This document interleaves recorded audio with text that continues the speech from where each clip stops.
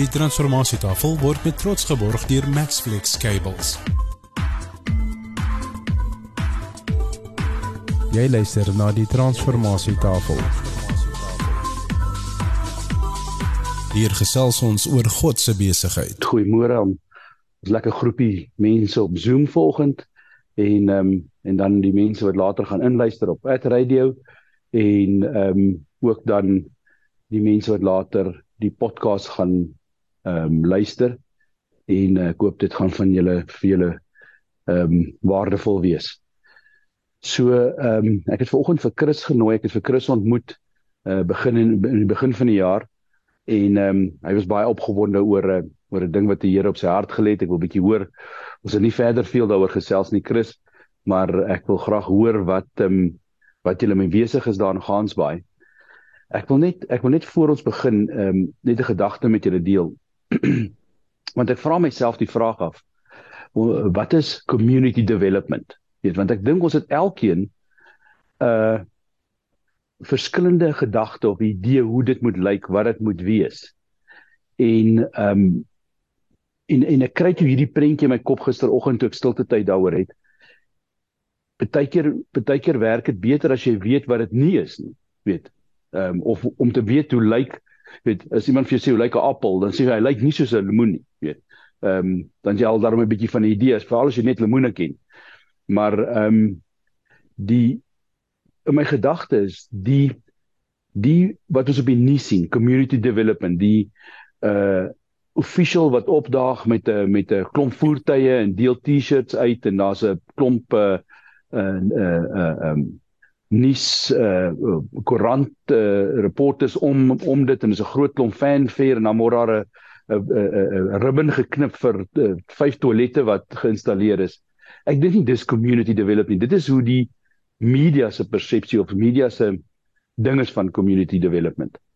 Ek dink persoonlik community development is die tannie wat mense om 'n tafel het, kom ons sê kinders om 'n tafel het, wat nie haar eie is noodwendig, en hulle voer. Ek dink community development is die ou wat uitgaan en sy buurman gaan bedien. Die ou wat uitgaan en die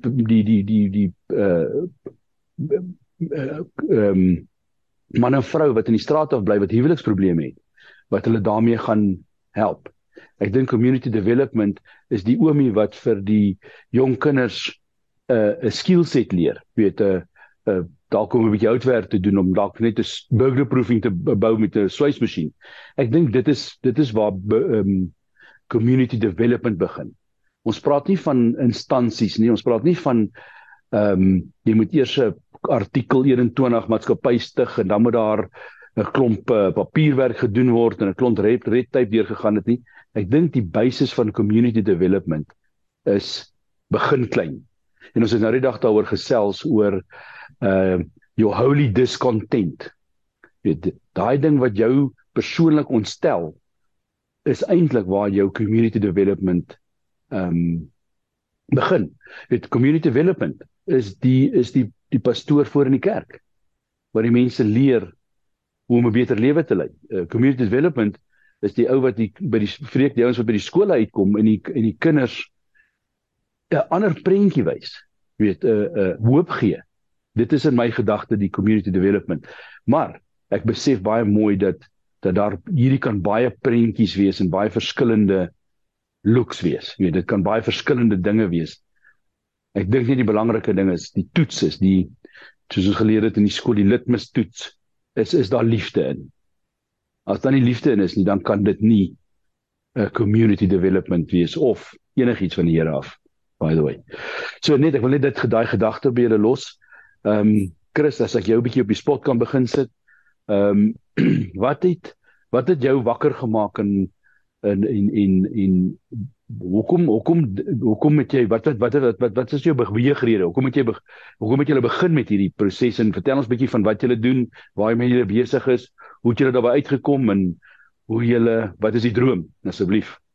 Dankie Chris. Ja, dankie mense, môre almal, vroeg in die oggend, dis koud hier in Gansbaai, Gelukkig waai die wind nie vandag nie. Van die wind waai baie hier so in Gansbaai.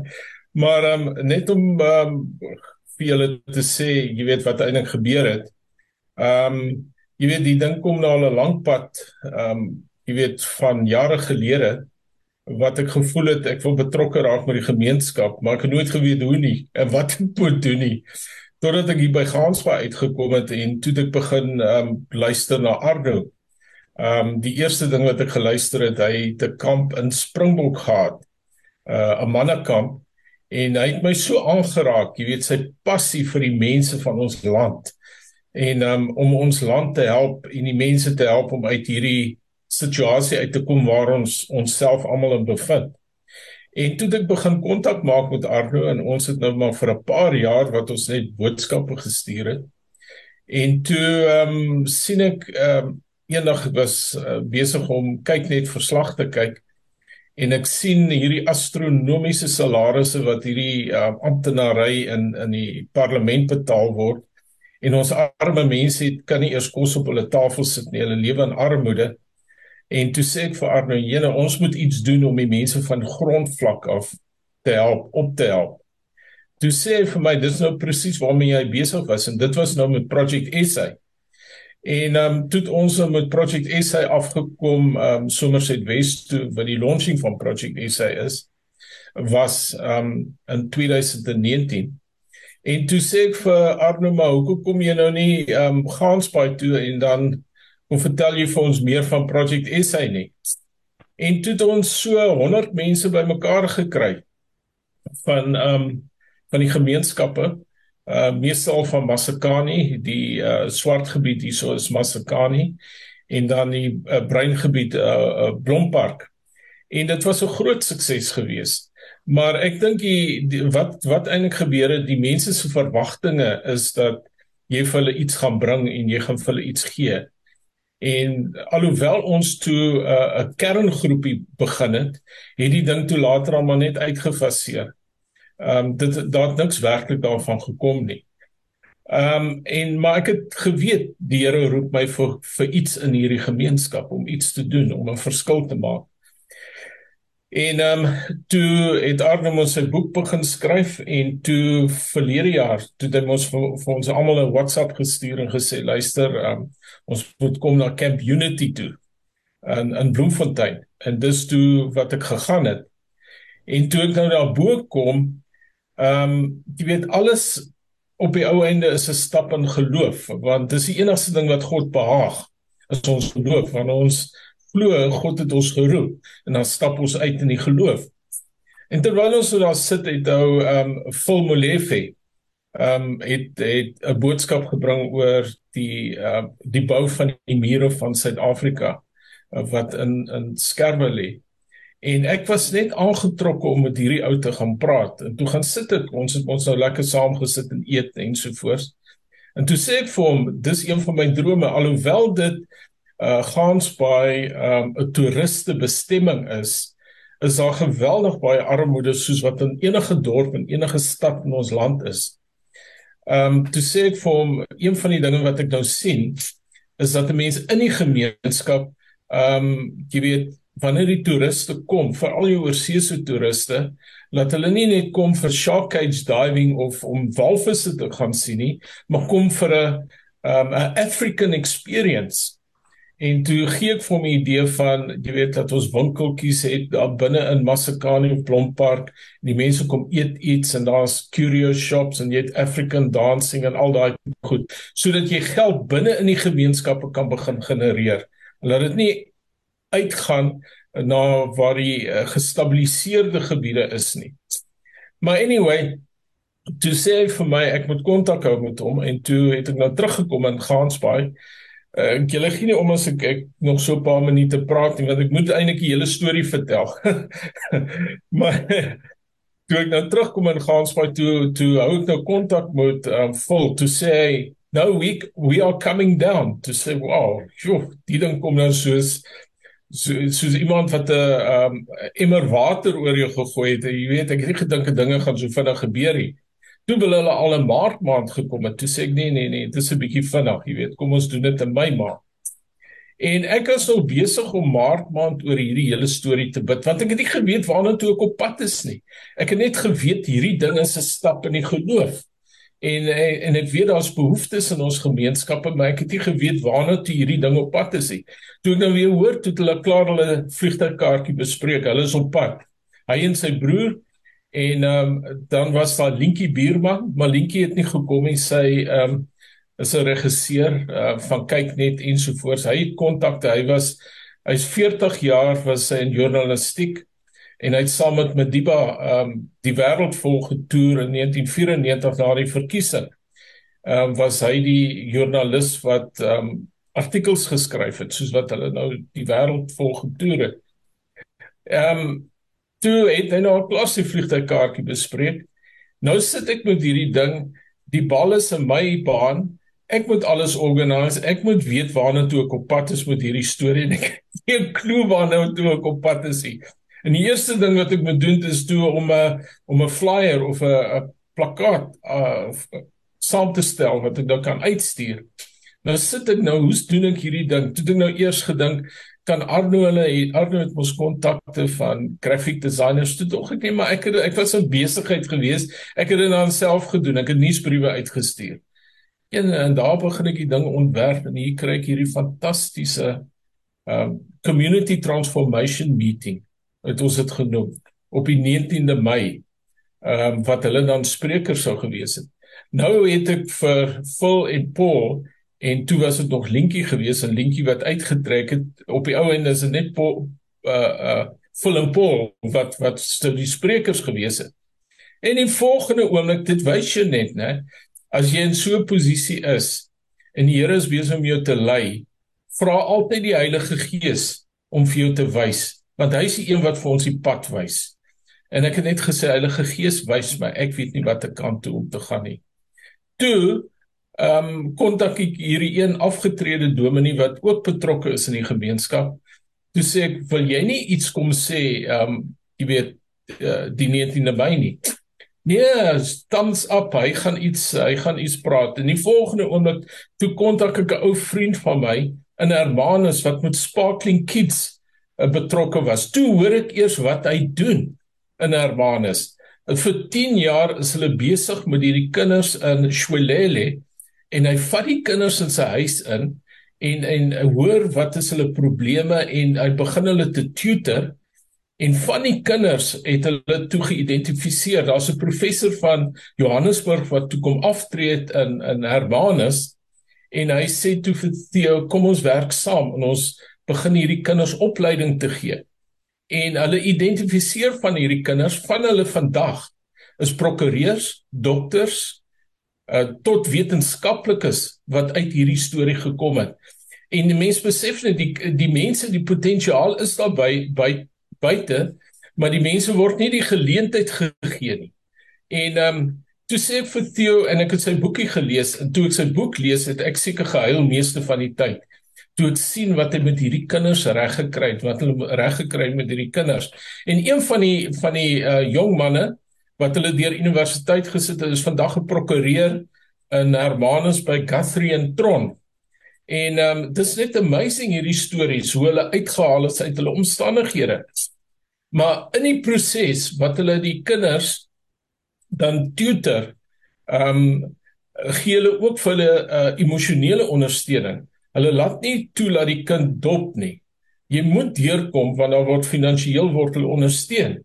Maar hulle gee vir hulle daai emosionele ondersteuning terwyl hulle deur die proses van universiteit gaan en al die probleme wat hulle mee sukkel ensovoorts. En hulle vat hulle deur. En die kinders raak gekwalifiseer, en jy moet die getuienisse hoor. Ek moet eintlik eendag sy boekie vir julle stuur, dat julle net lees die wonderlike werk wat hierdie ou gedoen het. Maar ek het hom ook toegekry. En die Here begin net die puzzle vir my bymekaar te sit. Toe vriende van my, se man het in Hermanus in die hospitaal beland, en sy gaan bly by vriende van hulle. En ek weet nie of julle al gehoor het van Work for a Living nie, van Ina Richards. Sy doen amazing werk met in die gemeenskappe vir besigheid, mense wat wil entrepreneurs word, en ook om werksoekers Ek dink sy tussen 85 en 95% sukses van die mense wat nou deur die kursus gegaan het. En ek wil altyd work for a living hier in Gansbaai begin. Maar ek het nie iemand wat die kursus kan aanbied nie. Hier ontmoet ek deur hierdie vrou wat se man nou in die hospitaal is, ontmoet ek vir Elizabeth wat work for a living in Hermanusrand. Dus dit nou nog 'n gedeelte van die puzzle wat inval vir die 19de Mei. En hulle kom toe praat en is vol en is die dominee en ek het nog so 1 of 2 mense gekry wat vertel het waarby hulle besig is. Maar in die tussentyd vind ek toe uit, hulle het hier so 'n fondasie wat hulle noem die Grootbos Foundation. Ek weet nie of julle al van die Grootbos Foundation gehoor het. Dit is 'n 5-ster hotel net buitekant Gansbaai na Hermanus se kant toe, wat so bo op 'n koppie sit, wat finansiëel gebou is deur Duitsers en deur Pick n Pay. En hulle is al vir meer as 20 jaar met NPO's betrokke in Masekane, wat jy weet ECD schools, early child development en gee kos uit en help die armes en klomp ander goed wat hulle by betrokke is. En toe ontmoet ek nog mense wat ook met NPO's betrokke is, Andre en Anita Lou wat afgetree is, wat hy was 'n IT specialist gewees en hy gee vir die kinders uit so 4 of 5 jong kinders van Masekane wat hy klas gee om programmering, basiese programmering te doen. En hulle het nou al een van hierdie kinders universiteit toe gestuur wat nou ingenieurswese gaan studeer, wat hulle identifiseer en sien maar hierdie kind het die potensiaal en doen geweldig goed op universiteit. Maar sy vrou gee weer naaldwerkklasse. Toe sê ek vir die Here, maar wat soek ek nou hierso? Hier's dan nou 'n klomp mense wat betrokke is met die gemeenskap. Wat soek ek hier? Toe sê die Here vir my, maar wat, kom ek wys jou wat sy verskil. Toe sê ek, toe vra die Here vir my, maar wat sien jy? Ek sê nee, dit is NPO's wat geondersteun word deur Duitsers en Pick n Pay en hulle is nou al meer as 20 jaar aan die gang. Hy sê ja, en hy sê, maar wat doen jy? Ek sê nee, ek doen 'n stap in die geloof. Hy sê nou, dis die verskil. Hier is die verskil. Hy sê, jy bring jou 2 visse en jou 5 brode en kyk wat ek daarmee gaan doen. En dit is wat ek toe gedoen het. Ek het 'n stap in die geloof gedoen en toe met al hierdie mense wat kom praat, kom Phil en Paul toe af. Nou, dit was al die 17de. Nou moet ek 'n itinerary ook by mekaar sit. Ek sou vir jou sê, ek het nog nooit God se stempel in sy hand so op 'n ding gesien. So daai dag wat ons moes mense gaan sien het en met mense gaan praat het, dit was net absoluut goddelik geweest. En met Andre en Anita Lou wat betrokke is met jy weet die kinders in Masekane met die opleiding. Ek stel toe vir Phil voor aan hulle, ons het na die lighuis gaan kyk. En hulle het so geklik. Net begin daai samewerking. Jy het net geweet dit was net reg gewees. En toe het ons nog by Afrikanos, dis so 'n restaurant, ons het daar ietsie gaan eet, maar dit was ook 'n wonderwerk. Daar's 'n krokodilplaas. Nou wil ek betaal vir die jy weet, dat ons nou die krokodille, want hulle wys jou al die goed. Nee, dis verniet. Ek tog, Here, kyk nou net hierso. En toe gaan ons daar by die restaurant en ons besig om koffie en milkshakes en toe bring hulle vir ons pizzas uit en toe sit nog jy weet hierdie curry vis goed. Toe wil ek betaal, ek weet nie waarvandaan dit kom nie. Nee, dis verniet. Alles was verniet gewees. Dis net asof die Here vir my sê, gaan net aan. Jy doen die regte ding. En ons het hulle die aand uitgevat voor die 19e en 18e hierso na die Great Shark House, 'n restaurant hierso in 'n klein baai waar hulle shark cage diving doen. En daar was net daai gel gewees tussen Phil en Andre en Anita. En toe die Vrydag nou plaasvind, het ons nog die nuus, die plaaslike koerant gaan sien, om 'n berig te skryf oor hierdie hele community transformation meeting. En toe die aand, wat ons nou die meeting gehou het, daar was nie vreeslik baie mense nie, maar dit was die regte mense. Dis die groot ding. En dit was die tyd met die groot load shedding. Ons tot fase 6 gegaan het. So baie van die mense van die gemeenskappe het nie uitgekom nie, want wie wil nou in die donker gaan terugloop? En dit was 'n 2,5 ure sessie gewees daai aand. Dit was net absoluut amazing gewees. En toe voorvul hulle weggegaan het, toe sê vir my, wat ons nou moet doen. Ons gaan the Greater Gansbaai Tourism and Trade Fair begin. Dit wil sê dit sluit Stanford en Hermanus in. En die idee agter dit is laat ons toerisme meer op die voorgrond bring binne in Gansbaai en ook in die Oeverstrand as 'n geheel, sodat daar werkskepping gaan kom. En dan die trade fair, wat ons dan op die ou einde gaan doen, is dat ons besighede gaan adverteer. So mense kom, hulle kom kyk na die verskillende, jy weet soos mense gewone tipe fair het, en hulle identifiseer besighede en hulle sê, okay, kom ons belê in hierdie besigheid en ons bou dit uit. En so word ook werkskepping op 'n manier gebeur dit.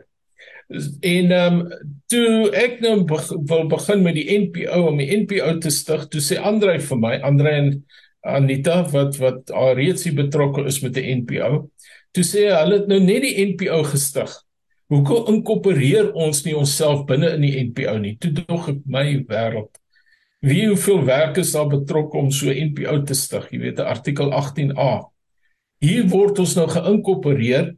So ons is nou in die proses, met die oorgangsfase wat ons nou betrokke gaan raak met hierdie hele uitbou van ons gemeenskap. Al wat ek wil sê is, dit was net vir my absoluut die Here se hand op hierdie hele storie gewees. En dit was 'n stap in die geloof. Ek was te dom om te weet wat aangaan.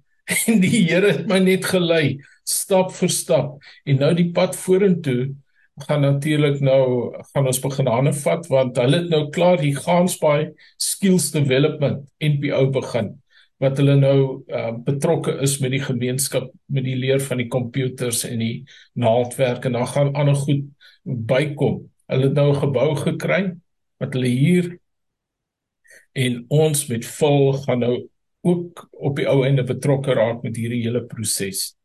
So al wat ek kan sê, prys die Here vir sy leiding, en dan 'n stap in die geloof. 'n Mens moet uitstap en sê, Here, hierso is ek verstaan nie wat hier aangaan nie, maar ek weet, dit is u plan. En dan as jy dit doen, dan val die dinge net in plek. En dis my getuienis van my kant af. So Chris, baie dankie. Dis 'n amazing story. Ons het nie al hoeveel keer gehoor dat as hy net daai eerste stapie neem, Ja. Dan het die Here 'n manier om dit te lei as dit die regte stappie is. So Chris, net vinnig, wat is die droom? Wat is die droom vir jou waar gaan jy die smile op jou gesig hê en sê, okay, nou is ons besig om te wen. Wat is die oomblik van waar jy vir jou sê, we have arrived. Ons is besig om te wen. Wat is die droom vir jou? Kyk, die hele proses om so 'n trade fair bymekaar te sit dit is jare se storie. Jy begin baie klein, jy kan nie groot begin nie. Soos enige van hierdie, as jy kyk in die dinge in die natuurlike, soos die KAKNK, dit het baie klein begin, maar dit uitgebrei na 'n geweldige groot jy weet, festival. En vir my is dit nou om saam met Vol te werk en die ander klomp, want hulle gaan Vol net amper 'n president maak van die hele storie. En dan saam te werk, en dan moet ek begin uitreik na die besigheidsmense, en ons moet die storie bymekaar sit, jy weet.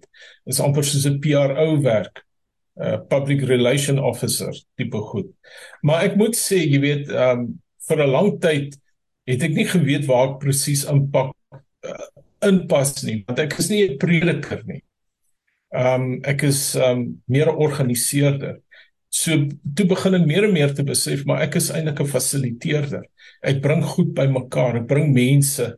Ek dink ek kan dinge organiseer. Dis eintlik my bediening. Dis waarvoor God my geroep het. En Dis wat ek sien op die ou, en ek sien hierdie ding groei. En dit gaan 'n groot trade-fair word op die ou einde van die dag in die Oeverstrand. Maar daar geweldig baie besighede en wat toerisme by betrokke gaan wees, besighede wat gaan begin uit dit, en 'n werkskepping op die ou einde van die dag, om vir ons mense die geleenthede te gee om hulle eie besighede of hulle besighede uit te brei as entrepreneurs. So dit moet op die ou einde 'n hele week van kan ek maar sê soos 'n trade fair wees. 'n Groot storie. En dis waarna toe ek op pad is. Dis my droom. En dit is 'n groot ding om aan te pak.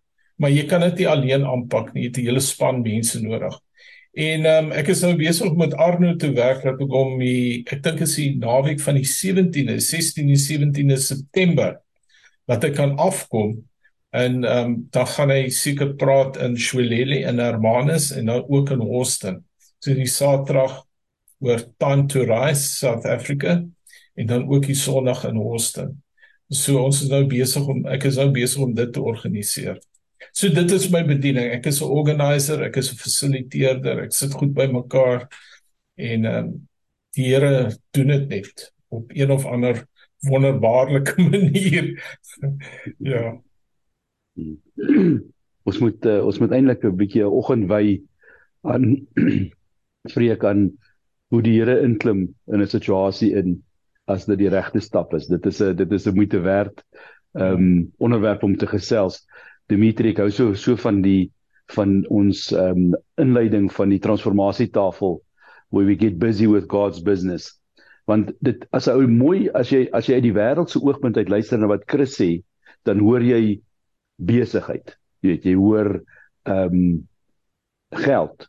Maar in die werklikheid is die droom dat die mense selfvoorsienend kan wees. Die mense wat swaar kry, die mense wat honger ly, dat hulle selfvoorsienend kan wees. Want dit is so 'n belangrike ding.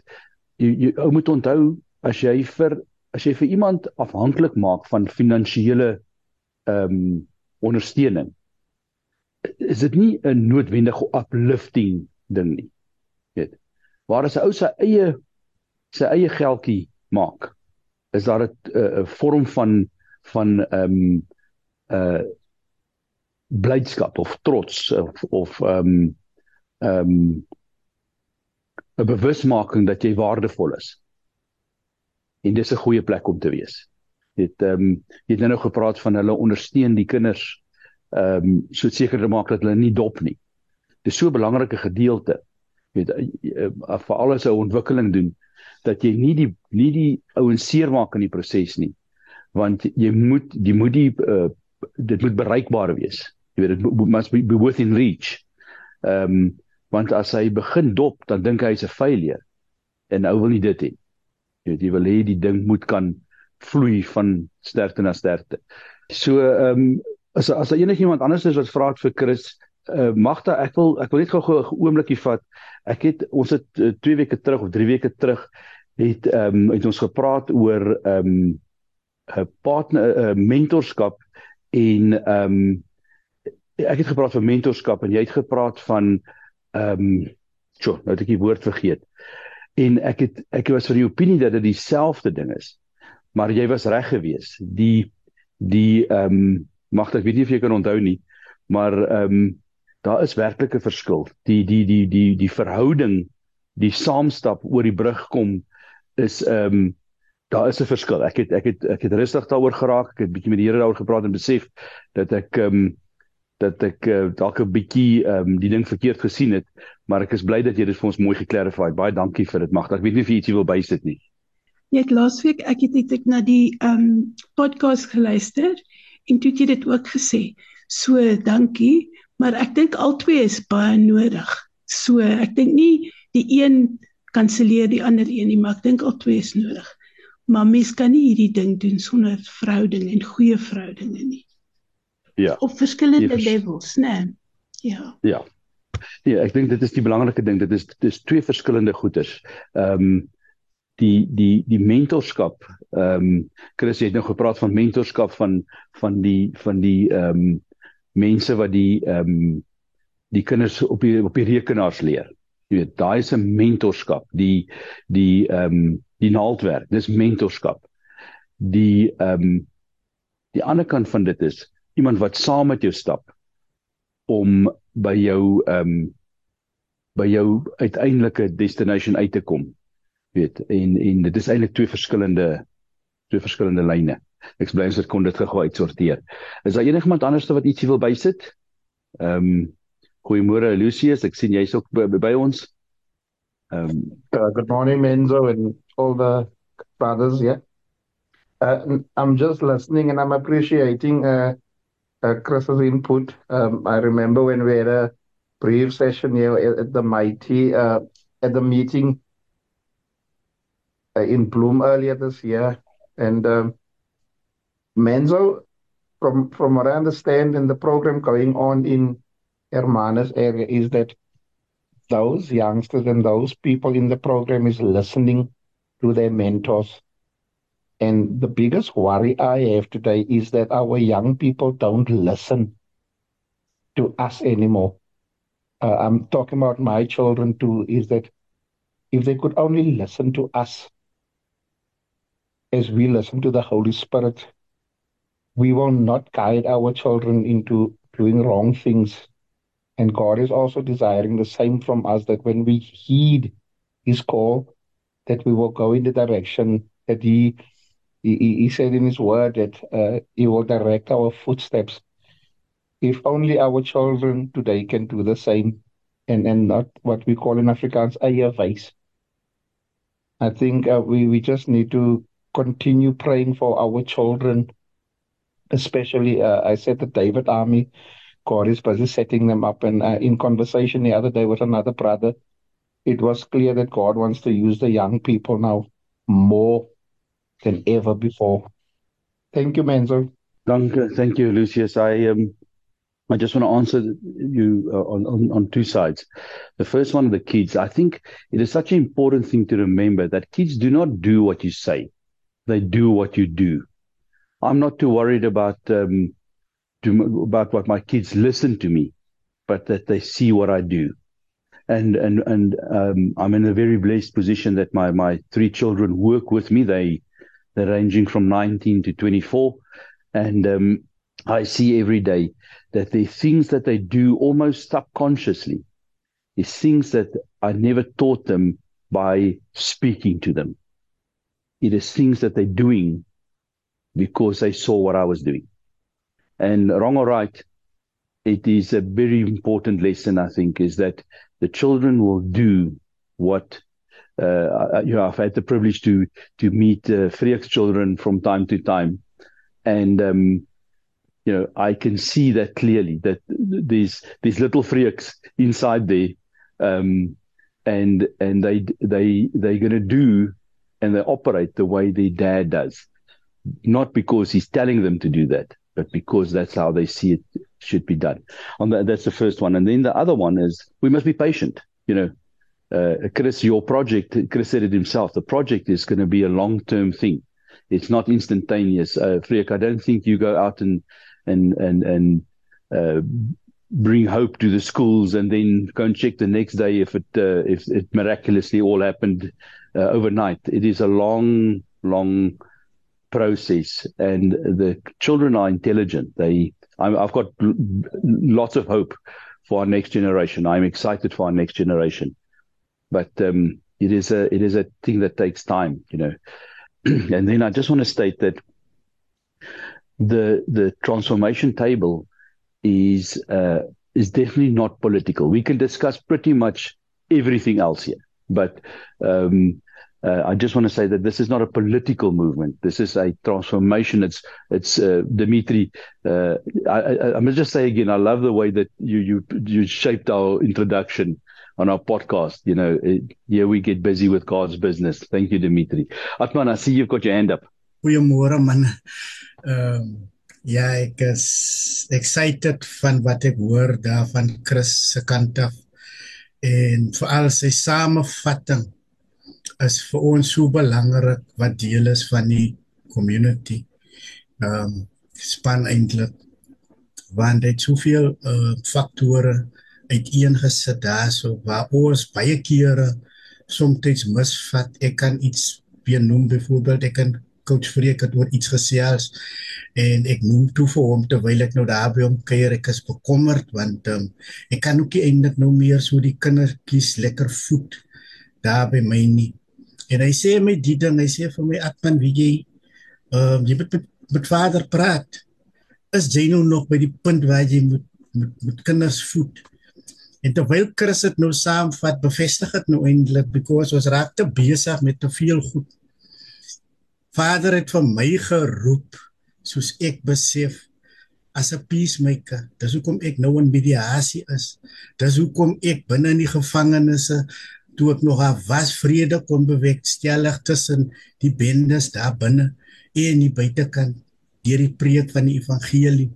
So as ek 'n peacemaker is en ek gaan nou nog vir my bekommerd oor wat gaan hulle eet, dan weerhou ek eintlik daai persoon wat God daar gesit het spesifiek om daai ding te doen. Want nou gaan die mense sien, hoorie, nee, daai is Atman se projek. Maar wat ek nou besef is, ons is net besig met wat ons moet doen. En ons is veral besig mos nou met hierdie healing program. En nou het ek net gesien, die Here voeg mense by, soos in die geval daar by Chris. Die Here voeg net iemand by. Daar kom 'n polisievroukie by en sy sê, maar sy wil graag deel, sy is 'n afgetrede polisievrou, sy wil graag deel word van die ding. En sy kom ook sit eers in die training in. En sy sien die behoefte. En hulle besef, maar ons gaan brood bak vir die dametjies terwyl hulle die program doen. So hulle begin voed nou daai mense. So ons los die deur oop, die geleentheid vir iemand om te kom doen wat hy moet doen. Maar as ons gaan alles doen, dan vat ons eintlik hy geleentheid wat ons uit hulle hand het. Ons versteur God se werk en ons gaan spartel en dink die goed wil nie werkie, maar op die ou einde van die dag is dit ons eie keuse. Baie dankie Chris, hy was baie insiggewend wat jy voorgeleer het daarso. Ek luister na iets wat Mr. Alexander nou daar gesê het. Hy sê die woorde, hy sê ons kinders wil nie luister nie. Ons jong mense wil nie luister. En as ons nou kyk hier in die Kaapse vlakte, dan is dit iets wat ons dalk geneig gaan wees om te sê, ja, die jong mense, hulle doen hulle eie ding, hulle wil nie luister nie, hulle sal nie hoor. Maar wat ek veral hierdie week en verlede week geleer het mense, is dat ons gemeenskappe is stikkend. Ek het gister amper saamgesit en huil, terwyl ons saam met 'n paar dames, so 20 dames, het ons weer hierdie woede program en rejecting gedoen, geestelike program, waar ons vir hulle help om gesond te raak. En terwyl hulle tekeninge teken daar, laat hulle toe teken die ding of die persoon vir wie hulle kwaad is, want ons wil hulle nou lei na vergifnis toe. En as julle moes sien die monsteragtige tekeninge wat vir jou sê hoe kwaad hulle regtig van binnekant is, dan wil ek vir julle sê, wie ons moet baie bid. Dit is nie 'n kwessie van dat ons mense daar buitekant nie wil luister na wat ons sê nie. Baie van hulle is so seer en so stikkend dat dit blok net eenvoudig uit dat wat met hulle gebeur het. En hier, veral die dametjies praat ek nou spesifiek van, die meeste van hulle was abuse en geryp seksuele abuse. En dan kan ons verstaan hoekom hulle in daai situasie is. So julle moet baie bid vir hierdie programme wat ons tans mee besig is. Ons beweeg weer volgende week na die manne toe, van so 20 manne wat nou weer uit die bende getuisterde areas het gekom en deur daai tipe van traumas kom wat ons dit weer saam met hulle gaan doen. Ek wil nie sê dat daar is regtig mannetjies wat daar buitekant is wat baie arrogant is en wat eenvoudig net nie wil luister en dink hulle is duikend van die wêreld, maar as definitief van hulle as gevolg van al die traumas wat deur hulle lewens gekom het, is dit net so dat hulle eenvoudig net nie kan glo. Hier's mense wat lief is vir ons, hier's mense wat vir ons wil help. So het gaan ook meer daaroor, sodat Christus lewe, sodat hulle lees eintlik vir ons Baie dankie man. Dankie Atman, soos weer eens woorde van wysheid. Die die belangrike ding hierso is Atman, jy sê nou jy gee nie meer vir die kindertjies kos nie, maar die ding is as mamma en pappa in sink is, nee, as hulle saamwerk, dan is daar gewoonlik kos op die tafel. Weet, ek sien dit baie duidelik met ek en my vrou werk ook saam, en ek kan sien as ons in synkronisasie saamwerk, dan werk alles mooi. As ons nie lekker, weet jy kry mos so, weet waar, in my jong dae lekker met die karre gespeel, as die valves nie almal reg oop en toemaak nie, en die clutch slip en die gear skrap in ons huwelik, dan gaan dit ook nie so great met ons besigheid nie, want ons werk nie lekker saam nie. Weet, en weet, so dit is eintlik maar dieselfde pad, as jy die familie eenheid kan heel hou, en hy val nie uit mekaar uit nie, dan is daar gewoonlik sommer kos in die huis vir die kinders ook. Weet, so dis dieselfde projek, dis net 'n ander angle. Maar dis maar net my gedagte daarop. Dimitri, ek sien jy het jou hand op. Dankie Menzo. Ja, net weer eens op die punt van die kinders, wil ek net so 'n bietjie byvoeg, want ek het so 'n gesprek 'n paar weke terug met iemand, en dit het gegaan oor ongehoorsaamheid, kinders wat nie gehoorsaam is nie. En ons is generasie, meer volwassenes, meer mature volwassenes, sal ek maar sê. Ons sal klaar oor die kinders. Dieselfde asem sê ons ook dat hulle se toekoms. Wat is die aksie rondom daai stelling wat ons maak oor dat hulle die toekoms is? Ons sit en klaar. So ons praat teen bevordering wanneer ons dit doen. En ons het in hierdie gesprek waarvan ek praat met hierdie persoon wat ek so 'n paar weke terug gehad het, was dit oor die Bybel sê honor your mother and father. Nou kom doen die kinders dit nie. Mense, jy het daai vraag geantwoord met jou stelling. Maar ek wil net sê, are we honorable? Are the fathers and the mothers of the nation, ons die figure, ouer figure, are we honorable? En laat ons nie toe dat die jonger generasie ongehoorsaam is of sondig nie. Ontneem ons hulle nie van daai blessing wat gekoppel is aan honor your mother and father. En dan vra ons veral, en ek praat uit die perspektief van waar ek myself bevind hier in Kaapstad, dan vra ons, hoekom gaan die jong mense so dood op die Kaapse vlaktes?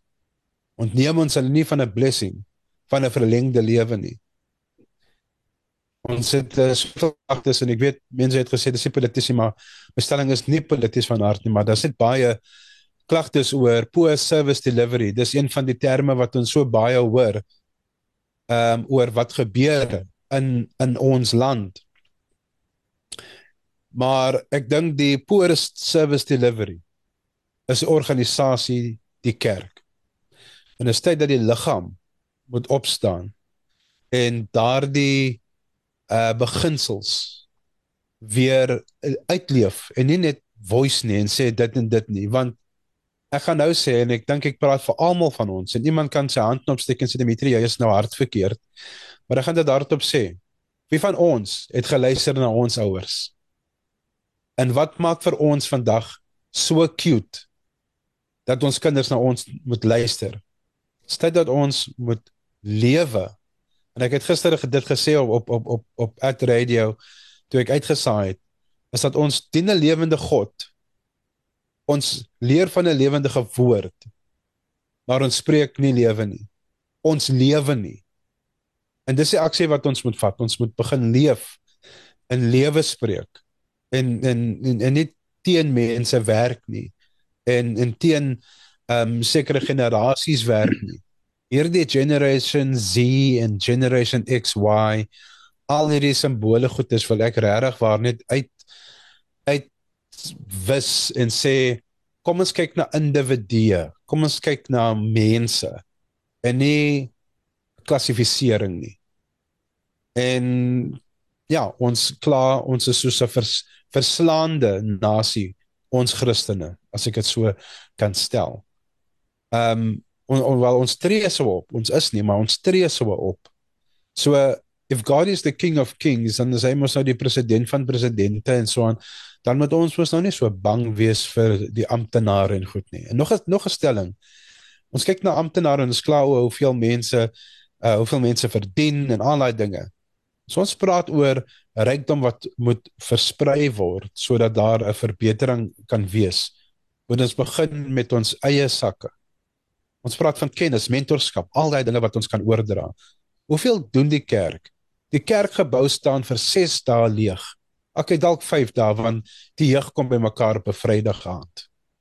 Maar die gebou self word nie benuttig om waar kinders kan huiswerk doen byvoorbeeld nie, want daar is swak beligting, of hulle het nie krag nie. Kerk word nie benut nie. Die liggaam moet aksie vat, want die gebou staan leeg, en die gebou is dood, maar ons kan lewe spreek, en daardie in aksie doen. Dankie. Dimitri, jy praat op my hart hierso. Dit is belangrik dat ons verstaan dat elke kind individu is. Weet, ons is in vervaardiging, ons maak kabel, en my hele fokus vir die dag is om seker te maak dat ek dieselfde ding oor en oor presies dieselfde kan doen. Dis mens. Maar God is God. Hy maak nie duplicates nie. Weet, gaan kry vir my 2 blare aan 'n boom wat presies dieselfde lyk. Ek dink nie jy gaan maklik regkom nie. Gaan kry 2 goeders wat die Here gemaak het wat presies dieselfde is. Dis nie hoe dit werk nie. Jy weet, ons kan duplicate, maar die Here kan actually elke ding, elke blaar in 'n boom individueel maak. En so is ook mense. So jy kan nie veralgemeen nie. Jy kan nie, ek stem saam met jou met die Gen X, en ek ken nie al die name nie, maar ek stem saam met jou. En die ander ding is, weet jy, daar's 'n ding wat ek in glo. We owe our dreams, our courage. Weet ek, rukkie terug sit ek met my seun gesels, en hy het groot planne. Ja, hy wil groot gaan. En ek besef binne myself, wil ek hom maan en vir hom sê, wees versigtig. En ek besef by myself, dit is verkeerd. Ek moet hom encourage om groot te kan gaan. Ek moenie laat my vrese en my seer kry wat ek al gehad het, hom beïnvloed, om hom terug te hou nie. Nou natuurlik is daar 'n belangrike gedeelte van wys wees, versigtig wees,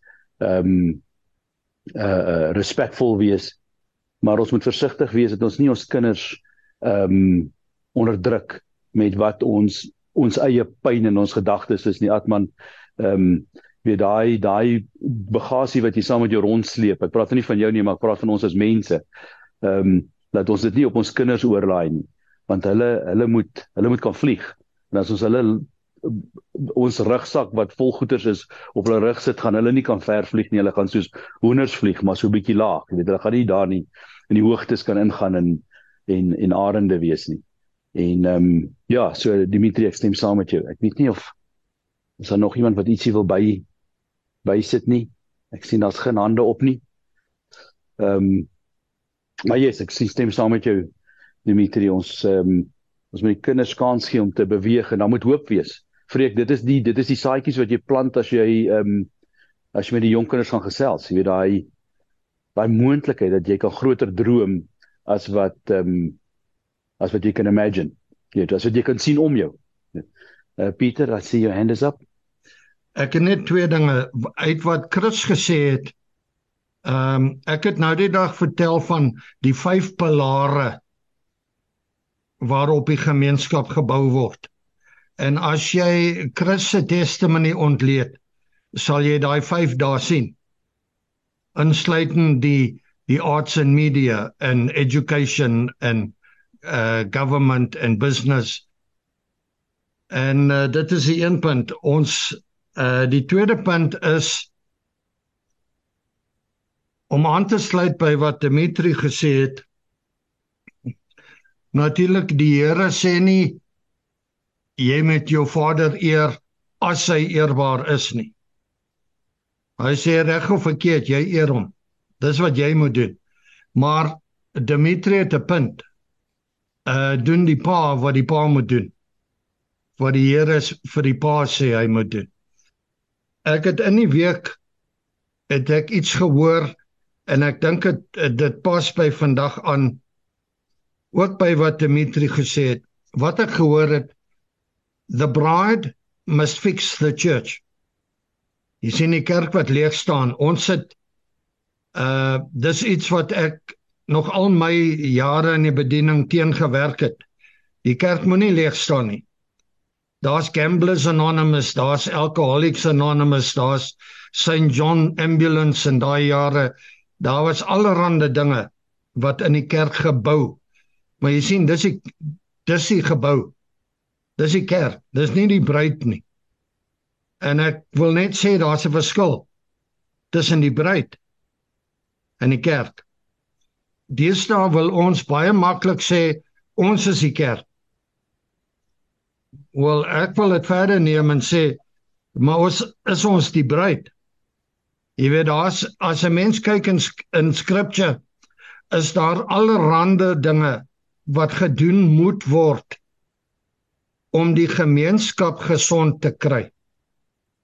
En ek sal, uit my eie uit wil ek 'n bietjie studie maak daarvan. Byvoorbeeld, ons moet vir die regering bid. Dit is nie 'n alternatiewe opsie nie.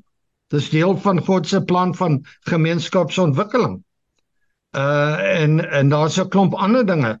Ons moet die armes voed. Ons moet die ouens in die tronk gaan besoek.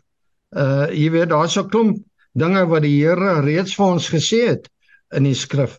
En ons moet daarna kyk, en dan sal die 5 pilare wat moet saamwerk, soos work for a living.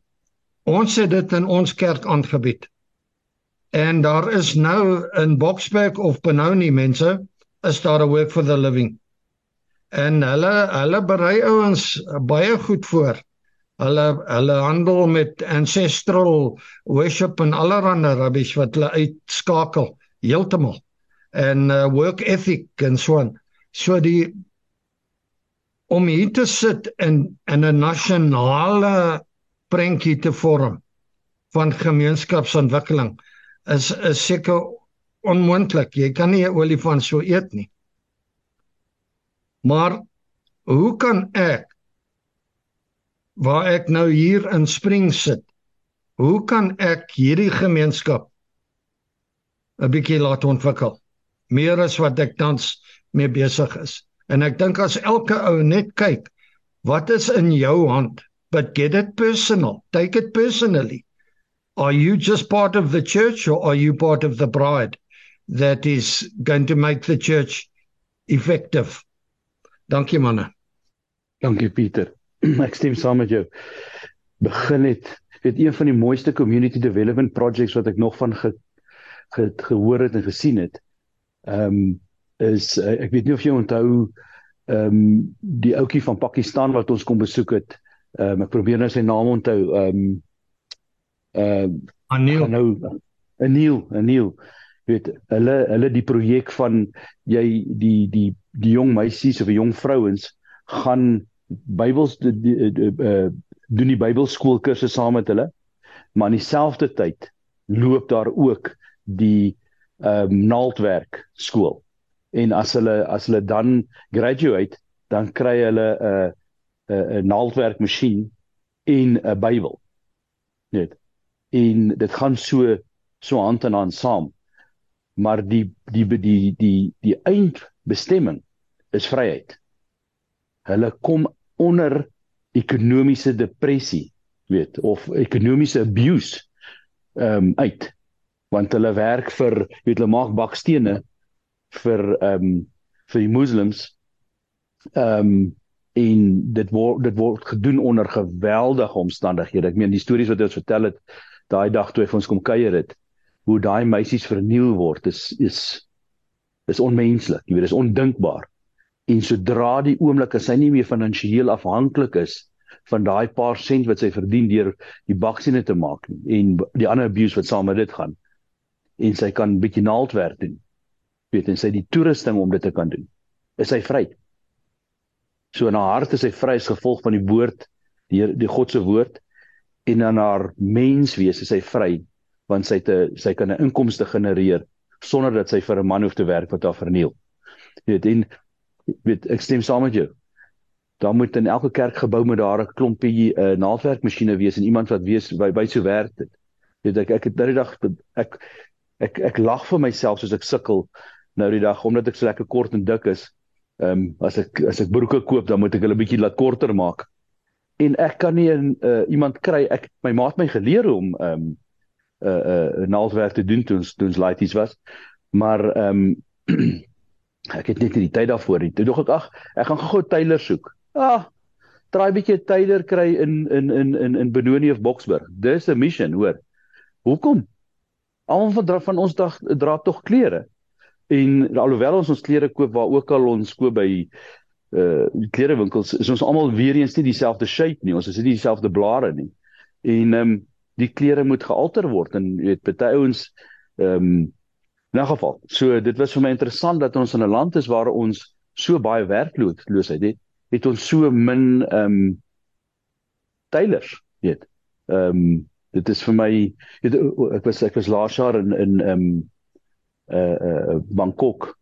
Ek meen, jy stap nie 50 tree nie.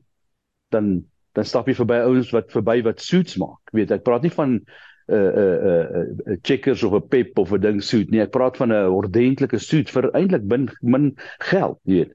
Maar hier in Suid-Afrika sien ons dit nie. Dis vir my die weirdste ding. Miskien het ek net nie goed genoeg, hard genoeg gesoek nie, maar dit is vir my interessant. Dimitri, ek sien net jou hand op. Dankie mense. Ek wil net ek dink die een ek is mos maar nou in die radio en so die een lied wat ek voel vir ons almal sal inspireer, en ek het die link daar in ons chat gesit, so as jy wil gaan luister, vir die wat nou nie bekend is nie. Casting Crowns, If We Are the Body, why aren't his arms reaching, why aren't his hands healing, why aren't his words teaching? En luister maar so 'n bietjie net ter opsomming van waaroor ons vandag gesels. Dankie. Dimitri, baie dankie. Kom ons sluit af. Dimitri, kan ek vir jou vra om vir ons af te sluit? Baie dankie vir 'n wonderlike oggend, Chris. Baie dankie vir met ons kom deel. Ons hoop regtig dat ons op 'n kans bietjie af kan kom Gansbaai toe en kom kyk na julle nou die trade-vuur wat daar in die gang is en al die dinge wat julle doen. Dit sal 'n groot voorreg wees. Baie dankie vir vanoggend, Chris, en dankie vir die tyd wat jy met ons gespandeer het, en sterkte. Ek moet sê ek het self bietjie met Phil gekuier. Hy het langs my gesit meeste van die naweek, en is 'n besonderse mens. Hy's 'n ou wat regtig 'n hart het vir die mense en 'n hart het vir ons land, en weet, hy's nie meer 'n jong man nie, maar hy het nog steeds groot drome. Dis eintlik bemoedigend om te sien hoe groot hy nog wil droom vir ons land. So ja, baie dankie, Chris. Dankie, Dimitri. Kom ons buig ons oop, manne en vroue. Hemelse Vader, ons sê dankie, Here, vir die transformasie tafel. En Here, soos ons hier om hierdie tafel sit, weet ons, Here, dat U is aan stuur van die gesprek hier. So dit wat op die tafel geplaas is, Here, dit is wat transformasie of die antwoord bring, en dit is transformasie. Maar ons kan dit nie doen sonder dat U, Here, ons harte verander het. Dat die transformasie binne onsself eers te begin, is die belangrikste. So Vader, kom hernuwe ons harte, ons gedagtes, ons metodes vir hoe dinge moet gebeur. Ja, Here, ons weet daar is sekere reëls en sisteme en goeders in plek, maar Here, ons wil nie daardeur, Here, beperk word nie. So Here, ons vra dat U vooruit sal gaan in elkeen se gedagtes, en elkeen se moeite wat hy maak of wat sy maak om 'n verandering te bring. Maar Here, mag dit net wees, Here, dat U die een is wat dit water en laat groei. So help vir ons, Here, om die sade te plant en dat ons die sade sal kry. En dat ons begin met klein aksies Maar laat ons nie vergeet om groot te droom nie, want ons dien 'n groot God. In Jesus naam bid ek. Amen. Dankie dat jy saam met ons gesels het oor God se besigheid rondom die transformasie tafel.